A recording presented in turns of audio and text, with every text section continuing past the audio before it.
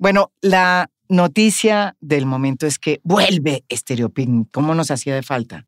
Y miren con lo que vuelve. Miren con lo que vuelve. Primero, Foo Fighters para los rockeros y rockeras como yo.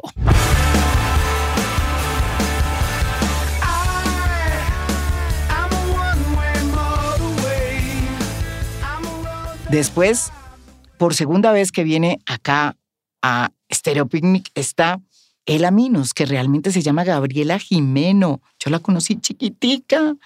Es hija de Ramón Jimeno y Marcela Caldas. Así como lo oyen, colombianita pura, que se fue a Nueva York y está triunfando. Y no solamente triunfa en Nueva York, abrió el desfile de Coco Chanel de este año. Ela Minos.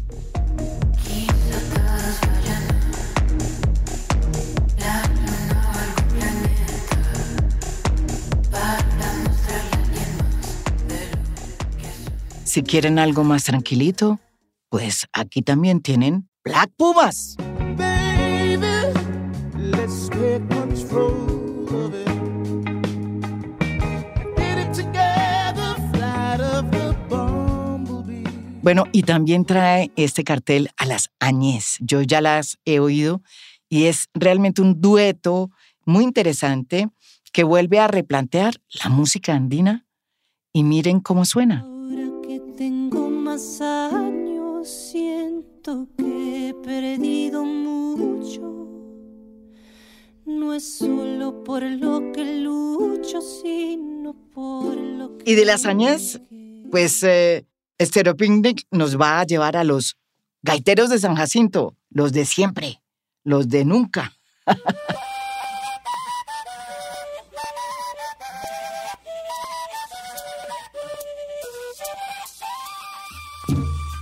En este cartel está también una sorpresa. Pablo Vittar, brasilera, drag queen. Oigan esa voz.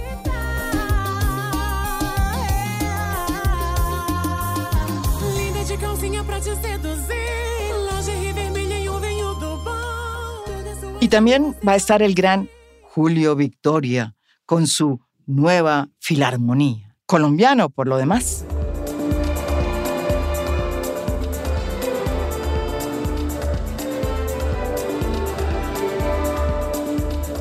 No podía faltar el rock argentino con el grupo Él mató a un policía motorizado.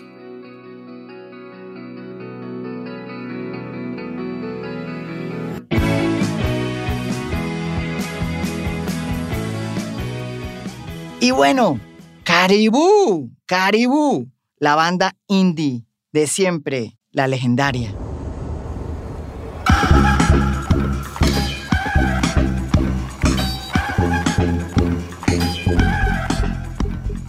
Y no podía faltar la sensualidad gitana de C. Tangana.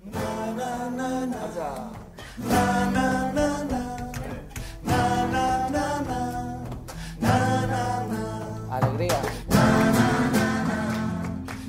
Pero como no todo es perfecto, pues esta enorme curaduría que nos trae toda esta magia en Estéreo Picnic tiene un pequeño, y digo grande lunar. ¿Adivinen cuál es? Se llama J Balvin. J Balvin, como lo oyen, headliner de Estéreo Picnic. Está, es decir, en el gran cartel, ¿sí? Es la cabeza de cartel junto a Foo Fighters. No puede ser, digo yo. Debieron haber traído también, por lo menos a Calle 13, si la idea era meterse en el reggaetón. Espero que no cante J Balvin, La Perra, ¿no?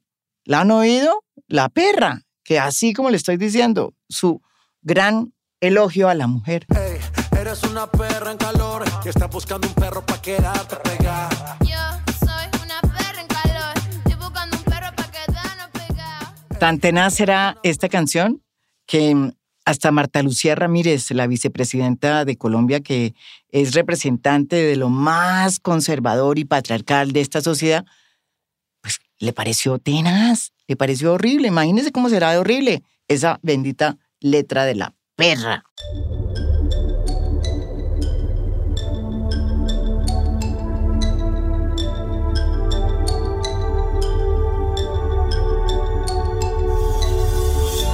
Desde el primer Estéreo Picnic, yo creo que le cambió la vida a mucha gente en Bogotá.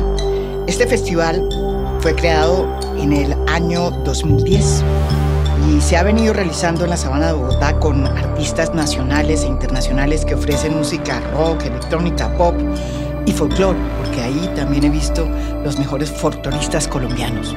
Estéreo Picnic realmente ha tenido todos los problemas que puede tener un festival en la pandemia. El festival primero fue aplazado a raíz de lo que sucedió en 2020, cuando el mundo se cerró y la música y los festivales, sobre todo, desaparecieron, por lo menos de manera momentánea. Hace pocos días, la edición del 2021 fue igualmente aplazada. Cuando estalló la pandemia, estaban prácticamente a 15 días del festival y todos los artistas estaban ya pagos y estaba el montaje ya listo. Fue traumático para ellos anunciar el aplazamiento teniendo todo listo.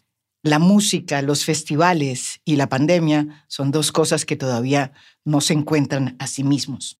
Estéreo Picnic hoy ya es una realidad. De nuevo, vamos a tenerlo.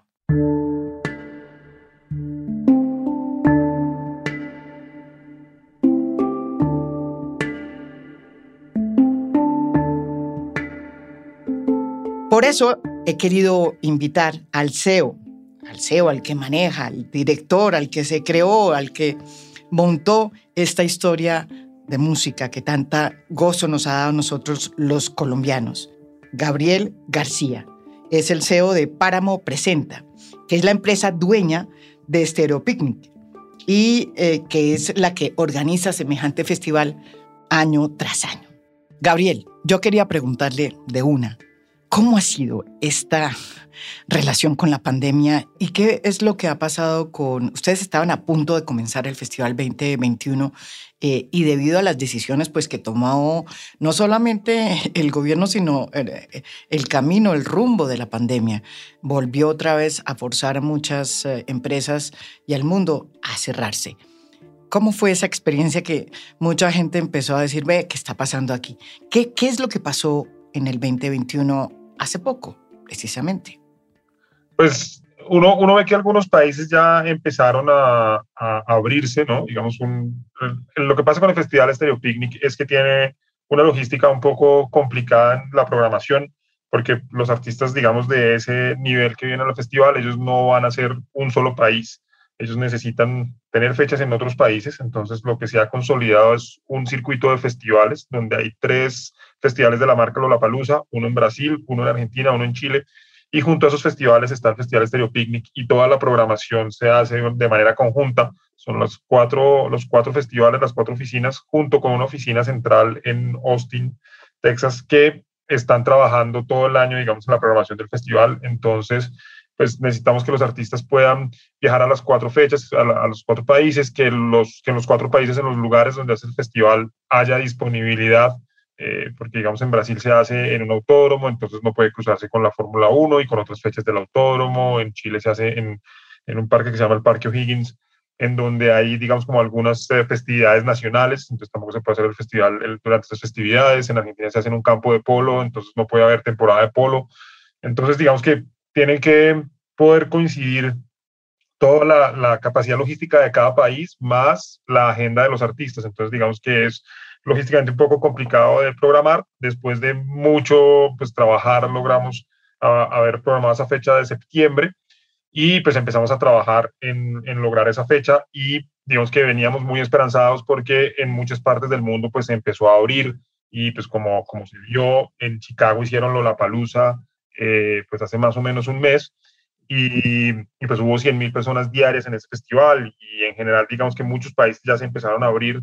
En Europa también hay más de 20 países que ya empezaron a hacer eventos, entonces veníamos como viendo lo que estaba pasando en el mundo y como muy entusiasmados con eso, pero Latinoamérica pues no alcanzó a estar lista, la vacunación digamos va un poco más lenta en Latinoamérica y pues no alcanzó a estar lista y tuvimos que aplazar de nuevo. Y una pregunta, ¿los de Argentina y Chile también? Los de Argentina y Chile también, sí, Brasil y Argentina y Chile también se van a tener que aplazar. Argentina y Chile había programado para diciembre y pues ellos están mirando, pero lo más posible es que tampoco lo puedan hacer para diciembre. Brasil y Colombia estábamos para septiembre, y pues Brasil y Colombia tuvimos que aplazarlo. ¿Cuál es esa lección que se ha aprendido en esta pandemia desde América Latina? Porque es cierto que Lollapalooza y otros festivales en Europa también ya se reactivaron. De alguna manera, ese mundo distinto que ustedes crearon pues está atado también a las realidades de América Latina. ¿Cómo trabajar eso? Pues creo que toca ir viendo cómo se desenvuelven pues estos días que vienen.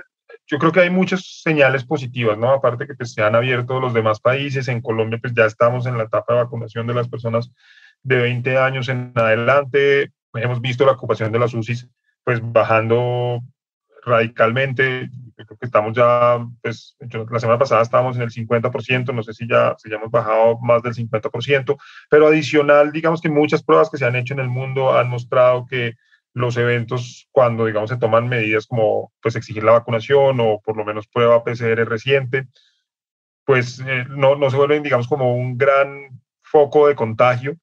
Y se pudo ver en Lollapalooza, las estadísticas que había 2 semanas después, no sé si hay unas más recientes, decían que más o menos 4 de cada 10.000 personas se habían infectado únicamente. La semana pasada salió una noticia y unas pruebas en Europa que dicen que definitivamente los eventos de los conciertos, pues digamos, estos eventos masivos no son un foco de contagio, se pueden hacer sin que haya problemas, digamos, con el COVID, con la transmisión del COVID. Entonces yo creo que hay muchas noticias positivas, tanto en temas de vacunación como en pruebas alrededor de los eventos, y pues somos optimistas que ya pronto, digamos, que vamos a volver a poder hacer eventos con normalidad.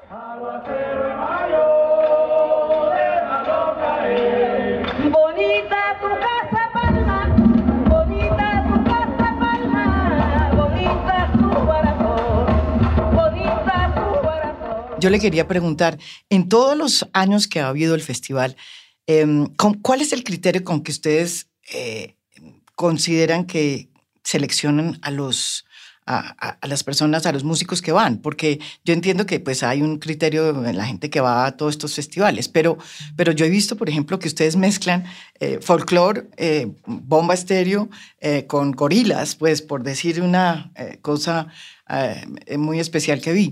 Pero ¿cómo es esa política? ¿Cómo es la selección que ustedes hacen? Sí, el ejercicio de curaduría, digamos que tiene varios aspectos. Digamos que por un lado tenemos 2 personas que se encargan de la curaduría del festival y ellos pues siempre están con los oídos abiertos a lo que está pasando en el mundo, ¿no? Como a los sonidos nuevos, a lo que haya que mostrar, a lo que está pasando en los demás festivales, a lo que está publicando la prensa, etcétera, etcétera. Entonces digamos que hay un componente muy importante que son como propuestas musicales que están surgiendo en el mundo y que a nuestros curadores les parece que pues es valioso traer y valioso exponer ahí y que la gente pues, los pueda conocer y los pueda ver. Por otro lado, hay siempre, digamos que pues, le damos mucha importancia como a los sonidos colombianos en los diferentes niveles, como te decía ahorita, pues artistas que ya están posicionados, artistas que han venido creciendo en la mano del festival y artistas nuevos. Entonces, pues siempre tratamos de buscar como talento en esos 3 niveles y también, así como digo que ellos tienen los oídos abiertos a lo que está pasando en el mundo, también siempre tienen los oídos abiertos a lo que está pasando acá, escuchando pues emisoras como Radiónica, que programan, digamos, esta clase de sonidos nuevos, yendo a ver conciertos en bares durante el transcurso del año y recibiendo material de muchos artistas y escuchándolos, atentos a lo que está sucediendo, digamos, como en los diferentes espacios de ferias musicales y ruedas de negocios y esa clase de cosas. Y luego, digamos que pues tenemos una mezcla como de nombres más o menos grandes y medianos que ya han tenido una trayectoria, que en algunos casos pues no han venido nunca a Colombia, entonces pues uno busca como algunas cosas así que digamos ya han alcanzado como cierto estatus de clásico, así sea para cierto nicho, y pues grandes nombres que hay que tener, que es la parte más compleja porque pues los grandes nombres no hay muchos en el mundo y pues como te digo, logísticamente es bastante complejo, tienen que estar todos los 4 países de acuerdo en que el talento les sirve, luego que la plata que estamos dispuestos a ofrecer entre todos los países al artista le tiene que servir, que el artista no prefiera hacer shows solo y que esté dispuesto a hacer festivales. Entonces digamos que ahí ya uno se enfrenta a una serie de complicaciones. Y digamos que lo que ha pasado, como hemos empezado a abrir espacios a Totó, a Nietzsche, a esa clase de cosas, es que, como digo siempre, para nosotros siempre teníamos que tener como artistas nacionales que tuvieran un espacio protagónico, y al principio fueron artistas que tenían mucho más que ver, digamos, pues como con la música con la que nació el festival, que era pues como ese medio rock alternativo y algo de indie, electrónica. Entonces al principio eran artistas justamente como Bomba Estéreo, los que empezaron a ganarse ese terreno, y luego artistas como los Petit Felas, pero pues en algún momento pues vimos que había una oportunidad de traer otros sonidos, y entonces nos fuimos a Totó, porque digamos que Totó tiene una cosa muy particular, y es que Totó fue algo que tal vez mucha gente no hace el link y no lo conoce, pero Totó fue súper importante para el desarrollo de la escena, digamos, como alternativa con tintes folclóricos que se desarrolló en Colombia, de donde saldrían grupos como Side Stepper, como Bomba Estéreo, como Palenque Soul Tribe, porque pues Totó va a grabar con Peter Gabriel a los estudios donde el ingeniero es Richard Blair. Richard Blair termina viniéndose a Colombia, termina enamorándose de Colombia, arma Side Stepper, y digamos que ese es el inicio de toda esta ola de sonidos. Entonces Totó, de hecho, alrededor de principios de los 2000, sonaba en los bares de rock alternativo. En los bares de rock alternativo ponían El Pescador, y pues, todo el mundo bailaba. Entonces como que Totó había sido muy importante dentro de la escena alternativa, mucha gente no lo sabía, y entonces pues nos pareció que era perfecto para abrirnos un poquito, salirnos un poquito como de la caja en la que estábamos hasta ese momento. Y la recepción ante Totó fue increíble. Entonces pues ya dijimos, acá nos podemos abrir un poco más, y se le ocurrió a Sergio, uno de mis socios, pues poner a Nietzsche, y le consultó a los chicos si les parecía, qué opinaban de poner a Nietzsche en el festival, a los chicos de la oficina me refiero, y a todos les pareció que era la locura, y así nos abrimos a Nietzsche, y pues es un poco como se van dando esos procesos. Estéreo Picnic va a estar de vuelta otra vez. ¿Usted qué cree? Eso esperamos que estemos de vuelta en el 2022, pues estamos trabajando con esa idea, pues como te digo, todas las 5 oficinas, y esperamos tener el festival en el 2022. ¿Y se le va a cumplir qué sueño entonces en el 2022? Tampoco me puede contar el sueño.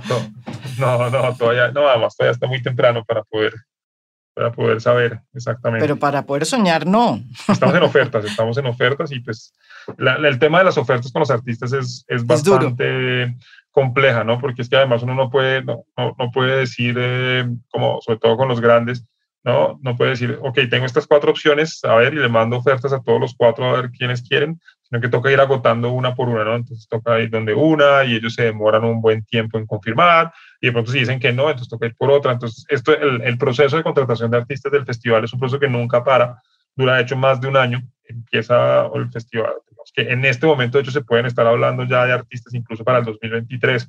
Entonces, pues esto nunca para, ¿no? Pero Gabriel, perdón por la interrupción, los mismos artistas que estaban previstos para el 2021 de pronto van a ser los del 2022, me imagino. Los del 2020, obviamente vamos a tratar de conservar la mayor cantidad de artistas posibles, pero pues no todo está en nuestras manos, y pues hay que mirar pues las agendas de ellos. Y como te digo, pues hay muchas cosas en la vida de los artistas que pues no están en las manos de uno. Ellos pues desafortunadamente no están ahí esperando que uno les diga, venga para acá, lo contrato y ya, pues sino que hay que contar con muchas cosas de la vida personal de cada uno de ellos. Claro, de cada uno. Y otra cosa, la llegada a Colombia, o sea, manejar tantos artistas aquí en Bogotá, mantenerlos contentos por tanto tiempo, ¿cuál anécdota tiene usted de cualquiera de estos artistas que ha venido a Bogotá y le ha impresionado o se ha quedado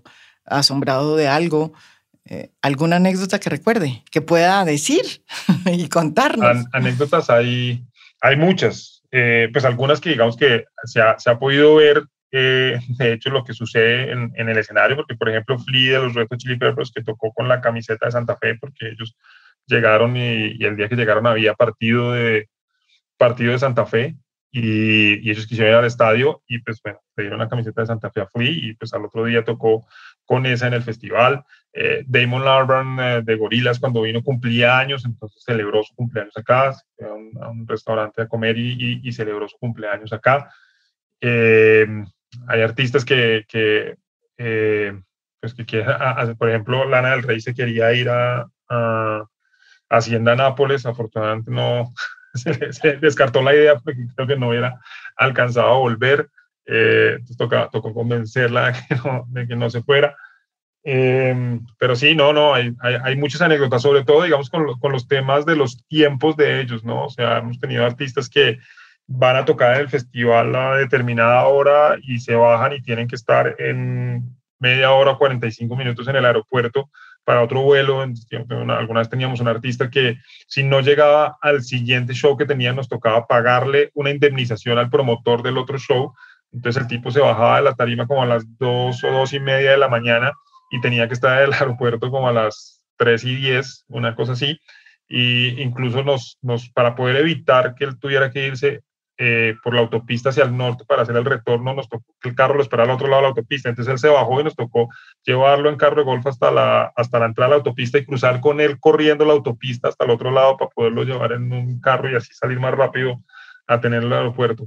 Entonces, hay muchas cosas y con la parte técnica también. O sea, una vez cuando iba a tocar Dead Mouse, llegó a la prueba de sonido y no prendían unas luces. Y el tipo dijo, si estas luces no prenden cuando yo vaya a tocar, yo no toco, entonces no las muevan, pero si no las movíamos tapaban la pantalla de Wiz Khalifa, entonces Wiz Khalifa no nos dejaba que las luces estuvieran ahí para él tocar. Entonces era como, ¿qué hacemos? Porque si las movemos, este dice que no toca, pero si no las movemos, el otro tampoco toca. Entonces al final como ver cómo producción nos garantizaba que se podían mover y después iban a prender, y uno todo el rato, mientras estaba en el cambio, estaba ya esperando a ver si las luces sí prendían, porque si no el tipo no tocaba.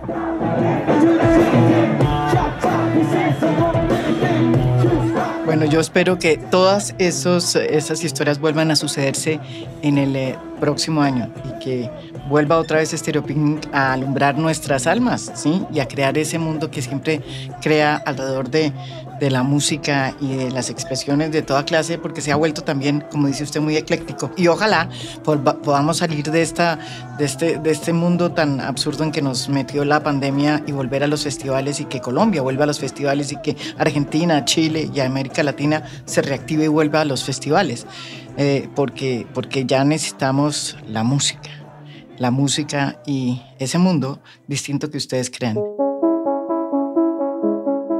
Esto es A Fondo. Soy María Jimena Duzán y esto es un podcast original de Spotify.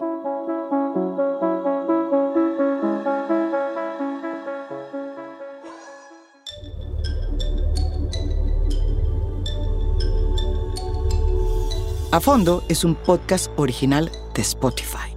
Producción general, Lucy Moreno. Editor de contenido, Adrián Ateortúa. Editores de audio, Cristian Leguizamón y Audio Factory. Música original del maestro Oscar Acevedo. Por Spotify, director de estudios Latam y Latin X, Javier Piñol. Lead the Content Development, Nacho Gil. Lead the Productions Operations, Camila Justo. Lead the Programming, Promotions and Editorial, Thais Tavara. Producción, Sara Barrett. Supervisión, Sofía García Ramos. Business Affairs, María Valero. Por Marketing, Marta Rodríguez y Martín Jaramillo. Design Manager, Ángel Acevedo. Comunicación y Prensa, José Echeverry y Eugenia Rojas. Editorial, Patricia Cordero. Legal, Janet Vázquez. Gracias por escuchar. Soy María Jimena Duzán.